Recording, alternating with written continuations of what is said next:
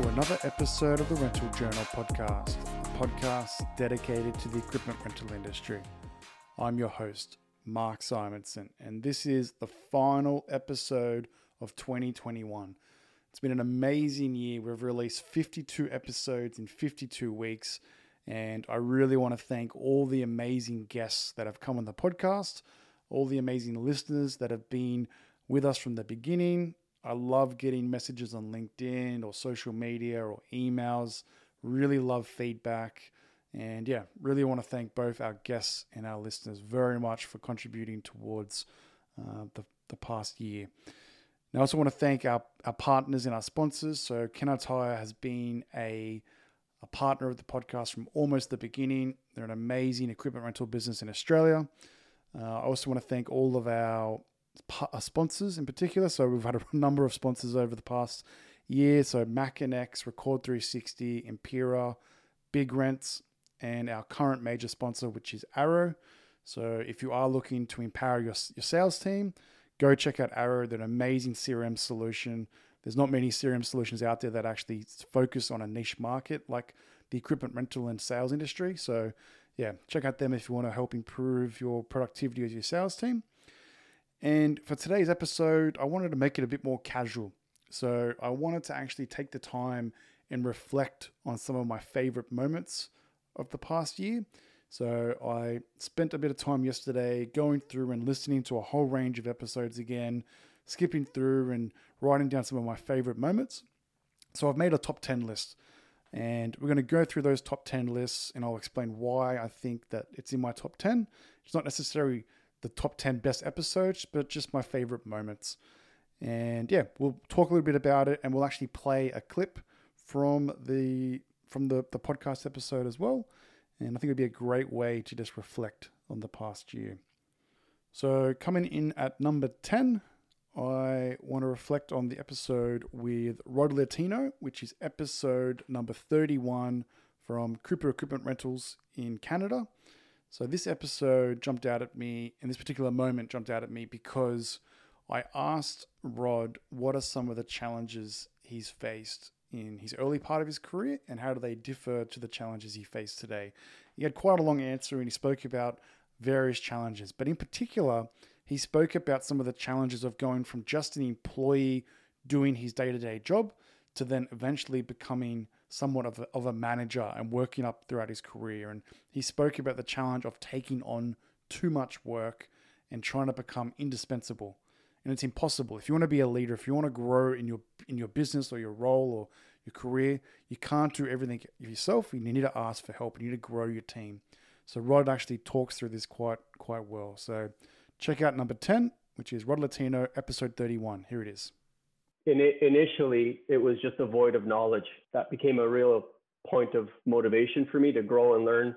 So I dug deeper and just basically immersed myself in other aspects of the other departments and learning how they worked and how, my relationship affected theirs and vice versa, so that I can get a larger picture of, how I fit in. But I also wanted to be an indispensable resource. So I wore a lot of hats very early on. I had a lot of time on my hands, so I could dedicate myself to the business. And once I established myself as a critical resource, I realized time management was an issue for me.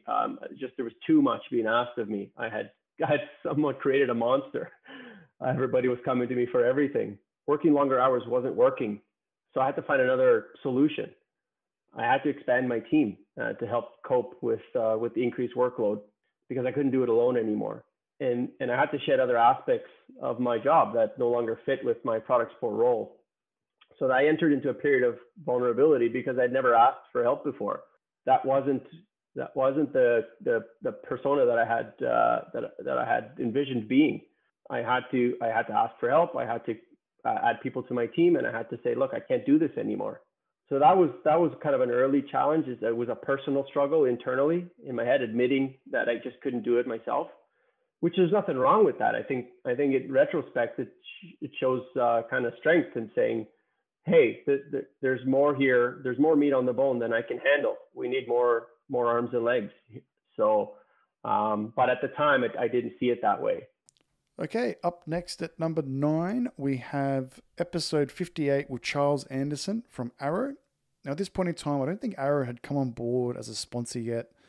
I was pretty keen to get Charles on the podcast just to learn a little bit more about Arrow and himself, because I'm pretty strict on who can and can't sponsor the podcast. Now, the reason why I selected this at number 9 is there was a particular moment during the podcast episode that he spoke about the stigma behind CRM solutions. And I was kind of expecting him to come in here and just say, Arrow's the best. It's going to solve all your problems. And yep, we're the answer to all your sales productivity issues. Whereas he came in and was quite honest around the stigma behind CRM solutions, that it's just seen as a way to track sales reps. And so, yeah, he spoke, and there's a particular quote that he said around sales reps are successful despite their tools, not because of their tools. CRM solutions haven't been around forever, and people have always been somewhat successful in sales. So he speaks about this and the stigma and how technology is moving fast, and technology needs to support people, not hold them back, not just be seen as a tool to track their hours. So check out this, number 9, episode 58 with Charles Anderson from Arrow. Oh, good question. Well, on one hand, they found a way to make it work without a CRM. So I really haven't seen many examples of salespeople being excited about using a CRM. I've seen examples of salespeople learning how to use a CRM in order to report their output metrics to their boss, or maybe in order to get leads. So I've seen examples of people using the technology. I've never seen an example of a salesperson saying, man, I just love X, Y, and Z system, and the system actually helps me do my job better. So I think one of the biggest challenges that I would say most salespeople face, including salespeople in the rental industry, is a CRM is a liability, not an asset. Like when you hear the word CRM, it makes you groan. Like you don't hear CRM and do backflips. You're like, you mean the thing that my boss uses to keep track of me? Like that's probably like the biggest challenge is like most salespeople have found ways to be successful in today's environment because they are successful despite their tools, not because of their tools. And I think that's the one big challenge, that as technology makes information more readily available, deals move faster. When deals move faster, there's more competition. When there's more competition, margin and prices come down. The only way to really balance that out is have technology to allow humans to do more. But if that equation's off, if technology isn't allowing you to do more, then everything else is getting harder without technology making your life easier. So at a 30,000 foot view, that's probably what I'd say is technology needs to make things easier. Okay, up next at number 8, we have episode 57 with Kyle Clements from Quiply.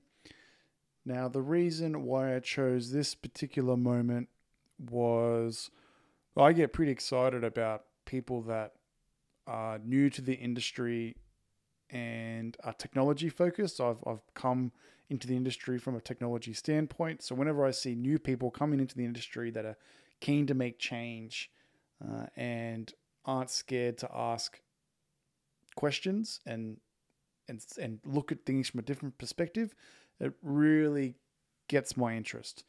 Now, when I spoke to Kyle, he Quiply provides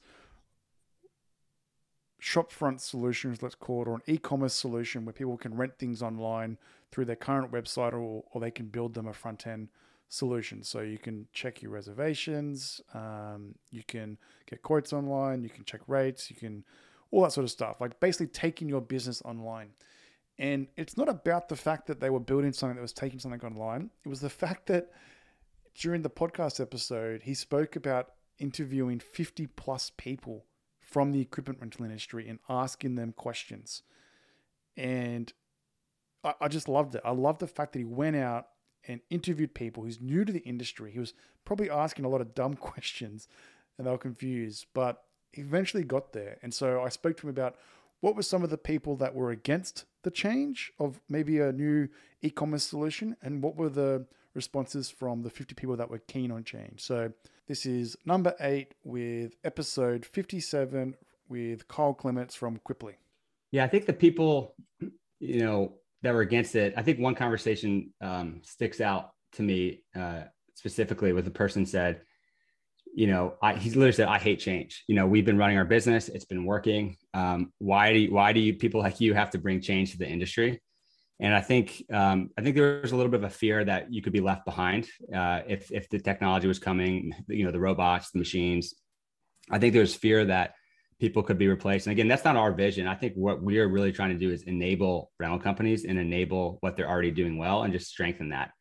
And kind of really build what the top 3 players are building for their companies and bringing that for the rest of the industry. So I think there was an element of fear. The second thing that kind of came up was I've been in the business for 30 or 40 years. It hasn't changed much. It's always been this way. So what makes you think it's going to change again? And, if it ain't broke, don't fix it type of thinking. And I think there's some validity to that, right? If this online renting doesn't truly catch on, there's no wave to be missed. You can kind of just keep doing what you're doing and everything kind of goes as planned. So I think it's really around like the adoption curves you think about with the kind of the adoption curve of the early adopters and then the, fast followers types of thing. And then at the end, you have the laggards. So I think for us, it wasn't so much that people were totally against the idea. It was more of a timing thing where a lot of people were in the wait and see, like, okay, I could see that happening, but I don't want to be the first group to do that. And if it comes to the industry, I'll jump on board. But in the meantime, things are working. So I don't really feel the need to change. So I think that was, I would probably say, 70% of the groups were kind of in that mindset where things are working. I don't really feel the need to adapt.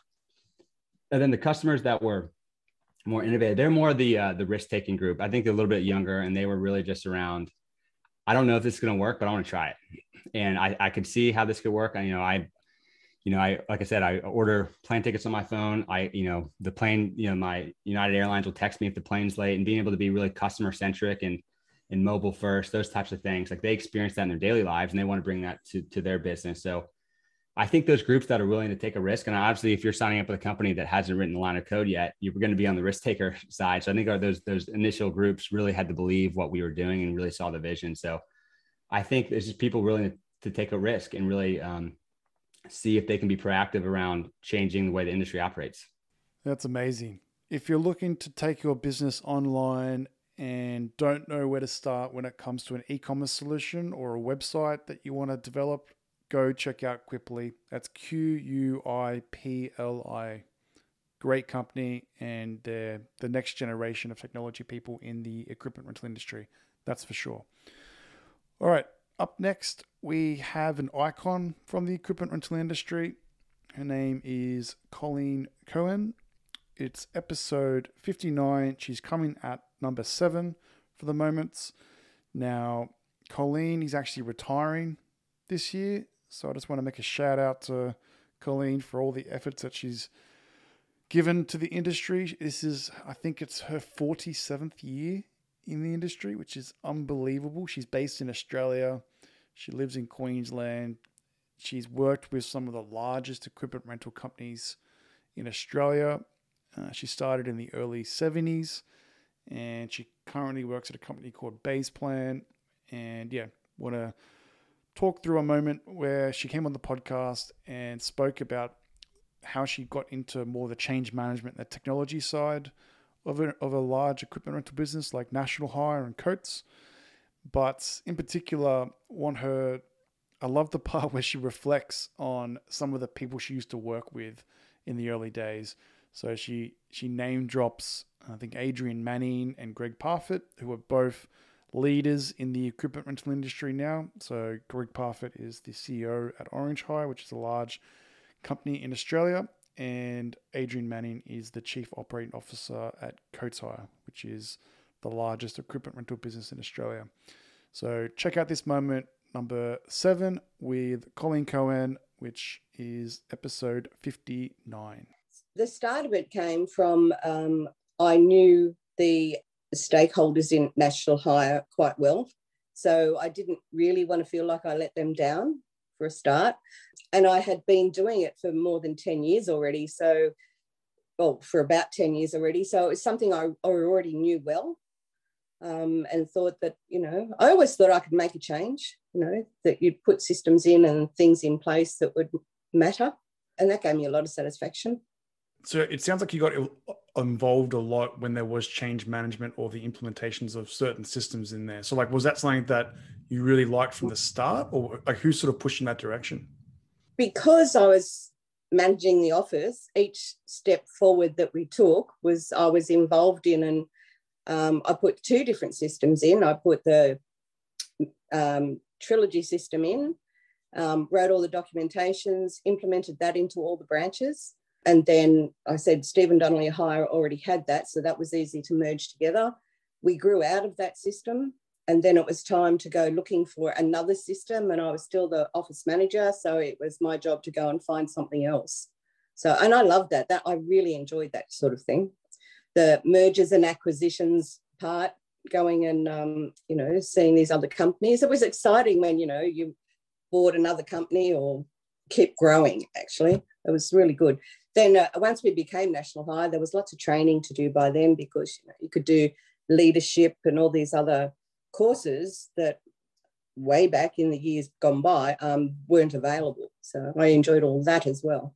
So let's go up to National Hire then. You start at National Hire. Like, what's your role when it becomes one? Okay, office manager. Well, administration coordinator, it was called. What was the transition? Because was it just pure growth? Like, what did the team look like? Well, there was people from each of the businesses that were very good at their own roles. So I managed admin. There was another person that took over the managing of the workshop. Another person took over the rental side of it. Another person took over the advertising and marketing, which we hadn't had before, did that role. And another person took over looking after access and toilets. That person, by the way, was Greg Parfitt. I think you know his name. He looked after that side of the business as well. So there were 4 or 5 coordinators, we were called, of each of the departments. Yeah, I was going to say, like, what are some of the names that were thrown around back then? Adrian Manning, when I started just before the merge, when I used to work for St. George Rentals on weekends doing their bookwork, and Adrian Manning was the hire controller, not even the branch manager at that point. That's where I first met him. Neil Wallace was working as the mechanic in the workshop, and as you probably know, he went on to work for National Hire, and then he moved on and bought his own business called RentQuip down in Mittagong. So, yeah, it's interesting to watch these boys grow from, young boys to the positions that they had in the end. It was a really, when you sit back and look at it, it was really nice to see that growth. All right, up next, we have another icon from the equipment rental industry, which was just mentioned by Colleen as well. So it is number 6 for our moments, which is episode 22 with Adrian Manning from Coates Hire. Now, the reason why I really like this moment was because he provided some insight into something called Project 64, which is where there was a lot of change happening within the Coates Hire business, and the companies like Shawco, Prestige Portables, and then the various Coates business units were getting shifted around. And he also talks around the time that he worked at Coates, he moved to Kennards Hire, and then he came back to Coates when the merger of National Hire into Coates Hire happened. So there's just a lot of interesting insight into this whole podcast episode, which is quite amazing. And this particular moment, I saw he capulates a lot of it into that one section. So check this out. This is episode 22 with Adrian Manning, which is number 6 for the moments. There was some other stuff that folks probably haven't an awareness of too. Internally within Coates, they've just gone through this quite traumatic experience called Project 64 or P64. So it sounds like an old Leyland car, but it was if you recall the Prestige business, the Shawco business, and the Coates business, so those three brands, if you like, but the Coates business had 4 business units within that. North, south, east, west is how the business is arranged. So those 4 plus the other 2 specialties were the 6 business units.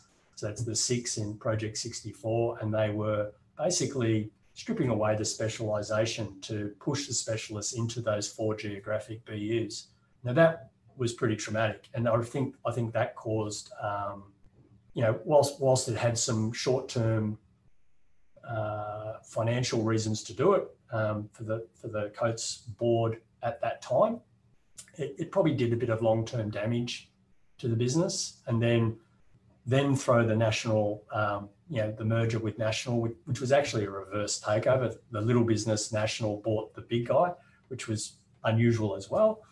So there was quite a lot of turmoil there between Project 64 that predated National, and then National and Coates coming together. So I guess that's what led to, an opportunity for me to join the Coates business. Now, the good news is there's always an upside. There's always, to any problem, there's an opportunity. And I think that's where the Coates business, where it settled down, and it had a very, very strong management team. There was a lot of strength at National Hire, and there was a lot of strength at Coates. So notwithstanding the challenges that were real and absolutely caused a lot of turmoil at the time, the business bounced through that fairly quickly. And not long after, we sort of ran into the mining boom, the resource boom, and off it went like a bit of a rocket ship. So yeah, I think it was it's quite a traumatic time. Lots of lessons out of it. Interesting to see the deal almost from both sides, being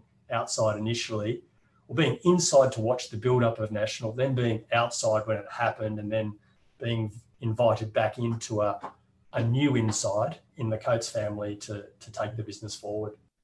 All right. Anyone that used to work at National Hire or Coates during that period of time, I'm sure you can probably relate to a lot of things that Adrian just spoke about. And there's definitely some pretty interesting insight in that entire episode.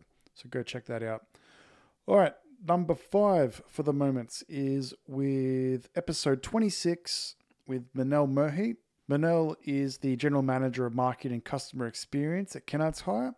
And the reason I like this particular moment was earlier in the year for International Women's Day, we actually recorded and posted 6 podcasts in 6 days, all women from the equipment rental industry, and just shared their experiences and their stories. And look, they all had great episodes. I think they shared some amazing insights. But Manel in particular, I asked her the question around how we can attract more women into construction and equipment rental in general. And so I just absolutely loved her insight that she provided. So this is moment number 5 with Manel Murhi from episode 26. Here it is. I was thinking about this just recently, particularly because, the whole gender equity thing is such an important piece that we all should be leaders in championing. And I realized that if you really just break it down to the human basics of it, from a woman's point of view, there are some fundamental things that a woman feels like she needs to be able to kind of really progress and feel comfortable in her career progression in any industry, and to me, they break down to simple things such as, being treated equally, being respected, not feeling intimidated in the workplace. And that's all about inclusiveness. It's about having the opportunity to progress in their career and not feeling like they're going to be shackled because of their gender, and that they're going to be seen as serious players that can progress in their career. And I think finally, it's about being able to, as a woman, feel confident that you can make your life choices, that you can have your children and need the time off and be able to look after them and give them everything that you need to as a mother, and be supported by the organisation you work for or the industry you work for, that is a part of life, and we provide that flexibility. And so for me, I've certainly felt that in the hire industry. So how do we do that, I guess, on a broader scale to kind of shape the understanding generally in the hire industry for us to attract women? I think it goes back to basics of shifting perception. So I'll put my brand hat on here. Perception is reality. If the industry is constantly telling stories that are, blokey type of stories, championing the men that lead in the industry, women will form the view that I don't belong, and we need to feel this sense of belonging. So if we're celebrating stories of women that have progressed in their career, how they did manage to find flexible work-life balance, how they were supported when they had children, how they were supported coming back from maternity leave and continuing their career, and how they can balance work, life, children, and career, and that the hire industry is supportive of that and has the strategies and initiatives in place to support that. I think that will take us a long way in shifting that perception and making women kind of feel like, hey, I choose. I want to make a choice to move into that. It's not so scary. And I think they're the things that we need to attend to, not as brands on our own, as a collective in the hire industry. Yeah, what an amazing individual to have in the industry. All right, up next at number 4, we have episode 19 with Jamie Hayes.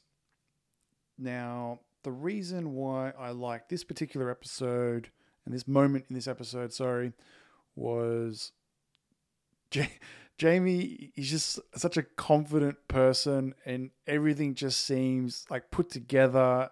And yeah, I'd spoken to him before the episode just to get to know him a little bit better and didn't know too much about like what we're going to get into. I just knew that he started his own business called Mr. Traffic Hire in Australia and Victoria.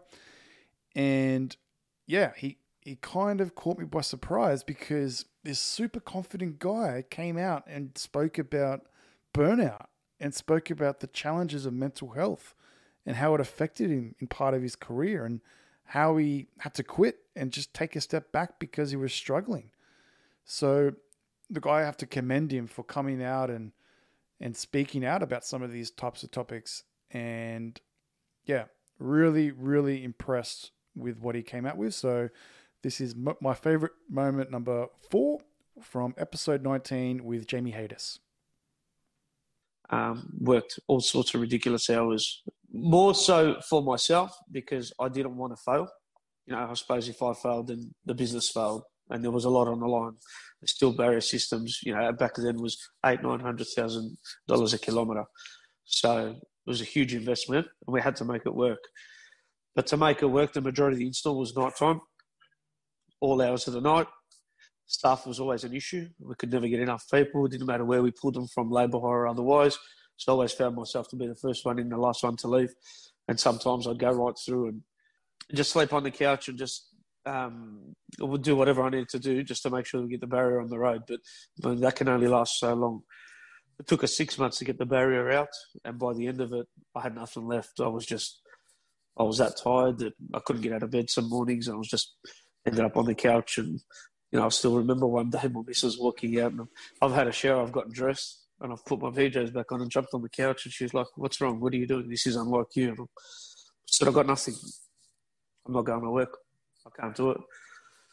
She says to me, "I've never seen you like this before. You're normally the one that's driven, the one that wants to push, the one that wants to go hard. And no matter what the cost, just do it and get it done." I said, "Well, I don't. I've lost it. I don't have the energy to do it anymore." So she says to me, "Well, you know what's going on. We'll be right for a few months." I said, "Yeah, we will." She goes, "Well, why don't you resign?" And I said, "Then what?" She goes, "Just resign. I'm sure we'll work it out." So I did. I walked in the next day. I handed in my resignation. They wanted me to work out 6 weeks so they could find their feet. I did what I could. I think I went in every second day or whatever I could for 3 or 4 weeks. And in the end, they put on a barbecue for me. And I said, "Thank you very much. See you later." Yeah, what an amazing story. And yeah, tune into that episode. That's episode 19. And yeah, Jamie really, great person. And it's great to hear that he's come out on the other side and has an amazing business called Mr. Traffic Hire. And yeah, that's awesome. All right. In at number 3, final 3, we have episode 65 with Erin Johnston. Now, look, Erin is the president for the event side for the Hire and Rental Industry Association. She also owns her own business with a partner called South Coast Party Hire. And I interviewed a couple of people around how COVID has affected their events business. And look, I just asked Erin some of the hard questions. So look, how has it affected you financially, with your staff? How did you survive? The questions I think people just need to learn about when shutdowns happened. And some of the shutdowns in Australia have been quite crazy. So look, we dive into some pretty intense stuff for this moment, and get to the point where Erin gets quite upset and he starts crying. But look, I think it's a great chance for us to tell the story of how some of these businesses have been affected. So this is moment number 3 with Erin Johnston from episode 65. Here it is. So I guess going back 18 months to March 2020, when sort of, I guess, COVID, we didn't really know a lot about it. And then all of a sudden it just reared its ugly head in March. And slowly but surely we started getting calls from clients, and we were like, oh, this is a bit weird. Like, what's going on here? How's this going to affect us? And Nathan and I, one of our biggest strengths is, responding quickly to things and I guess really coming up with strategies that help us to ensure our business stays viable. But we'd never experienced anything like this before. We'd experienced the bushfires in the January, which had a massive impact on our business as well on the South Coast. But this was just starting to become much bigger than that. And I sort of remember the one day, and I can't remember what the date was, but it was in late March, where all of a sudden we lost everything overnight. It was just like every single job that we had in our system for the next 4 to 5 months just disappeared. And it was the most crazy feeling, because I had the girls saying to me, what do we do? This person's calling. What am I going to say? And all of a sudden I just started laughing, and I was just like, wow, I really don't know what else to do but laugh, because if I don't laugh, I might cry. So, we sort of didn't really have a plan. And I think looking back now, I can see that there was no plan to be made. There was nothing that we could have done. It was out of our hands. And I think that's, for a lot of people, that's the struggle, is that it's out of your control. You experience day to day so much control over what you do in your business, how you run it, who you hire, what your prices are, whether you take clients on, whether you chase quotes or book jobs. But this was just like, it was just totally out of our control. So, I guess in a nutshell, we lost 99.9% of our work overnight. So it was pretty gut-wrenching to watch something that you built from scratch torn down overnight, but we're still here. Wow. I can't imagine the feeling. And as you said, you can't plan for that sort of stuff. And the worst part, I'm thinking about it, is in Australia, like, we opened up. It started again. We're like, hey, we're back. Events are back. And then it shut down again. And so it's like, you thought you were coming back, and then, So that's tough. And I think that's probably been the hardest thing, is the roller coaster. So at every step of the way, like, our focus has been our staff and, keeping them informed with our financial position, making sure they understand what we can do for them, what we can't do for them. And, Nathan and I have always been extremely honest with our staff about our position, and they know and trust us. And I know that they all knew we were doing what we had to do when we stood everyone down, but it still killed us to do it. So, but then JobKeeper came in, so that was a positive. We closed our business for about 6 weeks during the real height of that period, from sort of most of April and 3/4 of May. So we just took that time to reflect on what was happening and regroup and decide how we were going to move ahead with everything. The phones died completely, like literally 0 calls, 0 emails, because at that time you've got to think no one knew what the future was at all. It was just, there was no future for events at that point, so it just died. So that was, I guess, like you said, it was that roller coaster that's probably been the biggest killer. When we sort of came back in, September, October last year, when things started to pick up again for us, we were inundated. Like, we were absolutely smashed. And the challenge with that was we'd lost, 80% of our staff. So we, because there were a lot of people that felt unsure about the future of events when they were stood down for long periods of time. So there were a lot of people that took the opportunity to find employment in other industries that they thought might be more stable in the future.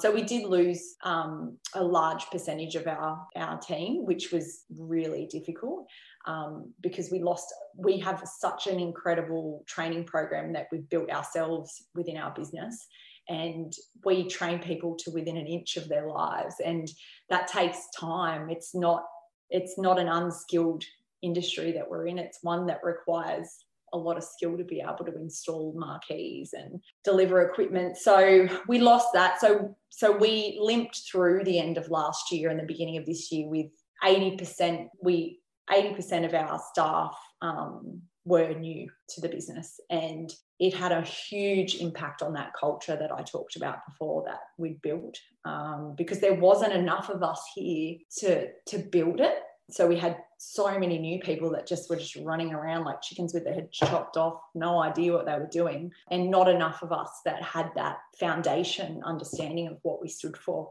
So, so it was hard from sort of October last year, October, November, quieter. And then, come January, February this year, it just went off again. So most of those bookings were postponed bookings that we were delivering.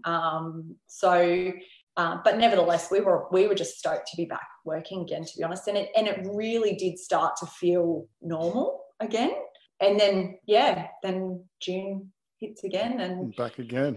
Back into it. I think there was another small lull in October last year where there was an outbreak as well, or December, I think it was. But I had an email from a client the other day who was a little bit upset that we weren't refunding deposits and she had to transfer a booking, and how it was devastating for her. And as much as I totally understand and empathise with everyone's situation, like I said to her, everyone has a story. Like, everyone's got struggles, and we're staring down the barrel of rebuilding our business again for a third time in 18 months. Like, it's going to be hard. Yeah, it's absolutely heartbreaking to hear stories like that, but it's pretty important to increase the awareness, and I think Erin did a great job of opening up and just explaining how something like COVID-19 has really affected their business in the event rental side. All right, on to moment number 2 with episode 17 with Donald Charbonnet. Now, look, Donald's been in the industry for, I think it must be close to 50 years. It's been a very long time. He's definitely an icon. He was on the front page of the RER magazine a long time ago. He's had multiple businesses. He's worked at multiple businesses. He's based in the US. Now, he actually had his own podcast called Rental Equip Talk Radio, which is the original podcast in the equipment rental industry. He was kind enough to actually give me some tips and caught up with me when I first started. And he also wrote a book called Screw You, The Comeback is Always Stronger Than the Setback. And so look, I caught up with him on the podcast and I wanted to learn about his story.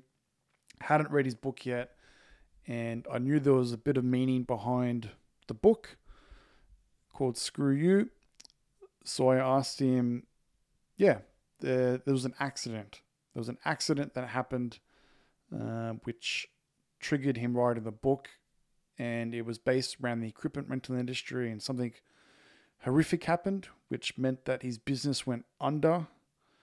And it was very devastating. So I get him to explain this story, and here it is. It's again, it's pretty deep, this one, but again, it's a great story to sort of share around someone's experience in the equipment rental industry. So this is moment number 2, episode 17 with Donald Charbonnet. Well, and it is all laid out in the book that's on Amazon, but we were big, probably the biggest in the state with chairs and tables. We had 10,000 chairs and 1,000 8-foot tables. And we had rented a bunch of chairs and tables to the Lions Club, who was having a bingo fundraiser inside the Louisiana Superdome. And our crews had gone there in the morning, set everything up, and then the crew went back about 6:30 in the evening to pick everything up. One of our drivers went up into the stands and smoked what is called a Clickham. And a Clickham is a marijuana cigarette that is dipped in formaldehyde. And when you smoke it, it gives you a PCP effect. So he pretty much was out of his mind, jumped in a truck, drove it around the inside of the dome, because we were stacking chairs and tables, and there was a crowd of people at one end, and he ran over them all. And the lawsuits just were prohibitive. That's why we had to put the company into bankruptcy to try to protect it under 11. And then the administrative costs got so ridiculous that we just had to fold our tents and call it a day. So it happened January the 6th. I know the driver. I know the lady's name to date. It's one of those things that changed my life. Absolutely tragic story. But yeah, tune in to episode 17 to hear the full story around Donald Charbonnet. But shout out to you, Donald, as well, for all the help that you provided me when I first started the podcast as well. All right, we are up to moment number 1. So this is episode 43 with Stephen Donnelly, or Steve Donnelly as he goes by. And look, Steve is an absolute icon for the equipment rental industry. When I think I sent Steve just a text message asking, I got his phone number from somebody and I sent him a text message asking if he'd come on the podcast, and he didn't reply for a bit, and then eventually he replied, and it must have been a couple months to try and get him on the podcast. And I didn't actually think he was going to turn up. And I had this mindset of what this person would be like. He's been in the industry for forever. He's the original founder of Stephen Donnelly Hire, which became National Hire, which eventually took over Coates Hire. He was part of the Vortex group of companies, grew that into a monster, and then recently just sold that to National MPE, so National Pump and Energy. So he's just a legend of the industry. And so I had this preconceived thoughts around, all right, this is going to be a really tough interview. I'm going to have him in the podcast. I was quite nervous. And it turns out that Stephen Donnelly is probably the kindest person I've ever met. He's absolutely so down to earth, and considering what he's achieved over his career, it's unbelievable. So out of all the episodes I've done, I've definitely got the most feedback from this particular podcast, and we spoke for almost an hour and a half. It's a very long episode.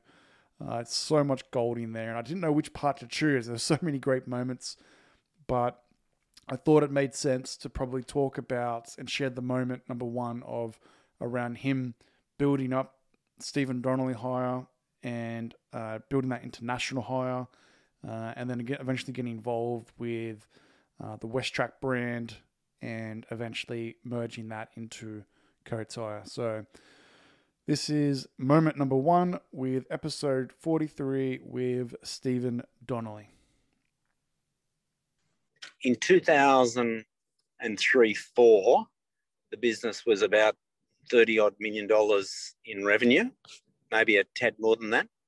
And we had been, and that's when we got a placement was done with WestTrac, and WestTrac were the Caterpillar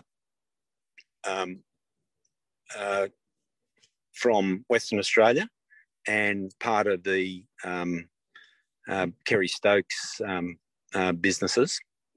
And they, at that stage, Caterpillar had a strategy of the cat rental stores, and WestTrac were in the process of sort of 2003, 2004, that sort of time, were going to take over the dealerships for New South Wales and the ACT. And an important element of that dealership was the cat rental store businesses. And so there was a placement made and they took control effectively of the National Hire Group, and all of the management stayed around. And we then got in and ran the business for a number of years, rolling out initially cat rental stores here in New South Wales. So that was a rebranding of all of the stores. And so that meant putting in natural fit sort of products like skid steers, mini excavators, compaction equipment, and then rolling up to larger fleet, backhoes, front end loaders, integrated tool handlers and excavators around the place. So that was the first element. The business in those days, we had a couple of branches in Victoria and we had a couple of branches in Queensland. So we had a bit of a footprint. But in New South Wales, it was only in New South Wales that we had a responsibility to co-brand. So that was the point behind it. Very quickly, we then acquired the All Light business and the cat rental stores in Western Australia. So we became a consolidated business that had rental businesses across Australia and the access to what were key products in lighting towers, and All Light also assembled water pumps for dewatering, and also distributed the FG Wilson generator range. So that was step one, or step two. And then the next side came some other corporate activity, which we were happy to get out and grow, which included the acquisition of AH Plant Hire, which was the former Vic Roads business in Victoria, which had a lot of dry hire of excavators and et cetera, et cetera. So we were able to use that as a basis of the business to get on and grow further. So there were a couple of elements to accelerate the growth through, one that the placement with Westrac that then got the responsibility for the cat rental stores. So it put us into a different position. From our perspective, it was important because it gave us broader product range, and it gave an association with a wonderful brand like the Caterpillar brand, but also with the Westrac business, which had, we're a first-class business in Western Australia, and with rolling out their business in New South Wales, they would be an important element into construction and mining. So for us, it was a win-win situation. That then led through to in 2007, 2008, a structured deal to acquire the Coates Hire business, which was Carlyle, the private equity guys, partnered with ourselves to acquire the Coates business. And then the next element was we merged the National Hire business together with the Coates Hire business, and the branding changed naturally to the larger business being the Coates Hire business. I think in those days, Coates Hire was turning over sort of circa 1.2 billion, and National Hire by that stage it got up to about 360 odd million. And we the National Hire business stayed as a listed business, but what it did, its only operating business at that stage was the All Light business, and also its 50% ownership in the merged Coates Hire / National Hire business. And that concludes my top 10 moments from the 2021 podcast episode. So again, I just want to thank all the guests, all the listeners, all the partners and sponsors that are involved with the podcast. And we're really looking forward to bringing you more content next year. We've got some pretty big plans that we want to work through. And I hope everyone has had a great Christmas and safe holiday period. And yeah, looking forward to putting more content out next year. So cheers and see you in 2022.